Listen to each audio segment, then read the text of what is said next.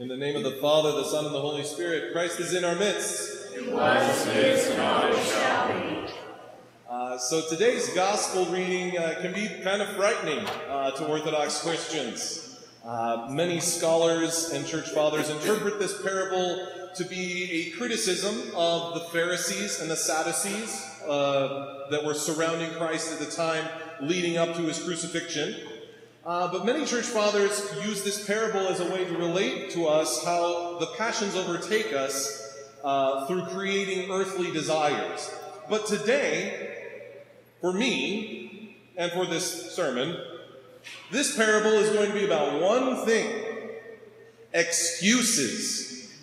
You see, my friends, excuses are a lot like armpits. Everyone has a couple, and they usually stink. And let's talk about what I could possibly mean when I'm talking about excuses. Excuses get the better of us. My excuses con me out of spiritual development, out of love and growth in Christ. And we hear about this in the parables. First, the Lord tells us about a man who decided to throw a party. And the people who he invited wanted to go to the party and all, but they just had this thing and called an excuse that kept them away from inheriting eternal life. From the man's banquet. The first guy had the excuse that he had a field and that he needed to go to attend to it. And another purchased 5 oxen and needed to see them. And the last one used his wife as an excuse not to attend. Now, these are probably realities that these people have to deal with, but there is no excuse worth it to come in between me and God. Here's the thing about excuses, and all of these excuses, what they have in common. All of these excuses are foolish. The church fathers remind us ad nauseum of the incredible riches that await us in Christ's great banquet. The monastics say that if everyone knew what it took to be a monk, no one would do it. But if everyone knew what was waiting for them in heaven when they became a monk, everyone would do it. And the banquet is made available to us every Sunday, come rain or shine. We await eternal life, divine peace, unconditional love. But the minute that the McDonald's brings back the McRib, I drop everything, my fast and everything, to go and get one. And I lose out on the kingdom because of my excuse that has convinced me that I don't need the kingdom of God. And how stupid is this? Well, I'll tell you. You may be thinking, Rob, that couldn't possibly be me. I don't make excuses for anything. Well, I'm here to tell you a story. A friend of mine in Raleigh fell on hard times. He was living in a tent in the woods for nearly a year. He had no family, no home, no job. And it may go without saying, but this man was sick. His name is Aaron. And one night, he fell asleep with his camp stove still too hot, and his tent caught fire, and everything was fine. He was unharmed, except until it started to rain. And once it rained, it flooded everything in his tent and everything he owned. And he called me and he asked for help, and I took him to a 12-step recovery meeting where the man admitted that he was sick and tired of being homeless, of being addicted, of having no one and having nothing.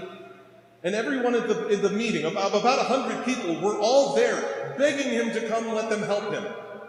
And it was decided that we could get him into a treatment facility that very night. And he could live at this treatment facility for about 11 months until he got back on his feet. And I have never seen such humility in that man as I did that night when he accepted everyone's help, when he accepted the invitation to a great banquet. So after the meeting, I dropped him off at the treatment center, and they welcomed him with open arms. They told him, come in, come right in. We are so glad you are here. We are beyond excited to help you. Come, get warm and dry. And with tears, Aaron looked at me and said, thank you. He walked into the cafeteria and got something to eat. And I fell asleep that night with this great, wonderful high, knowing that the gates of heaven had been opened to this man. And when I woke up in the next morning, I called the center to see how Aaron was doing. And they told me that shortly after he got checked in, he left. And they hadn't seen him since. So I called him. I asked, Aaron, what happened, man? Why'd you leave the center? To which he replied, well, I had to get my stuff. I have my tent and my camp stove. I needed those. And they told me that I can't have my cell phone. I need to get my cell phone.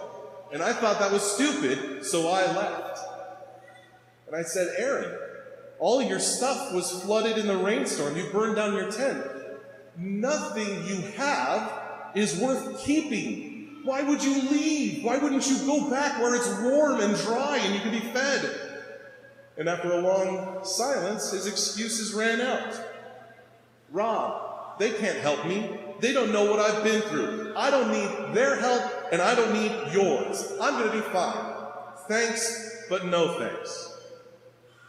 I never heard from Aaron again, and if he's listening, I hope that he hears that I'm praying for him and that there are still so many people that want to help him.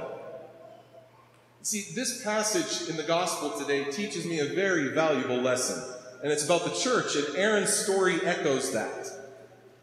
Christ has made ready paradise for us.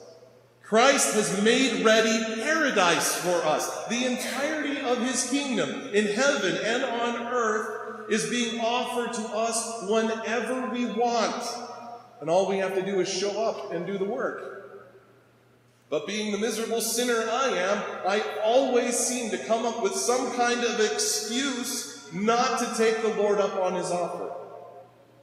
I've heard it said that God doesn't put anyone in hell that doesn't want to be there already. Well, my excuses will make me believe that I would rather be in hell than with the Lord our God. And it scares me to think that somehow I could convince myself to leave the party that God is throwing for all mankind.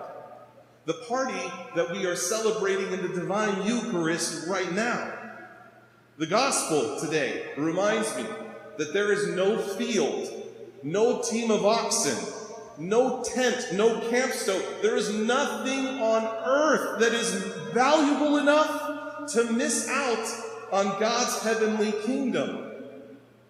How we end up in these places, perhaps it's a trick of the devil, perhaps it's our pride and our ego that make us think otherwise. Regardless, the good news is that the only thing keeping me out of the kingdom of God is my excuses. May we find any excuse to seek first the kingdom of God, right now and forever, and to the ages of ages. Amen.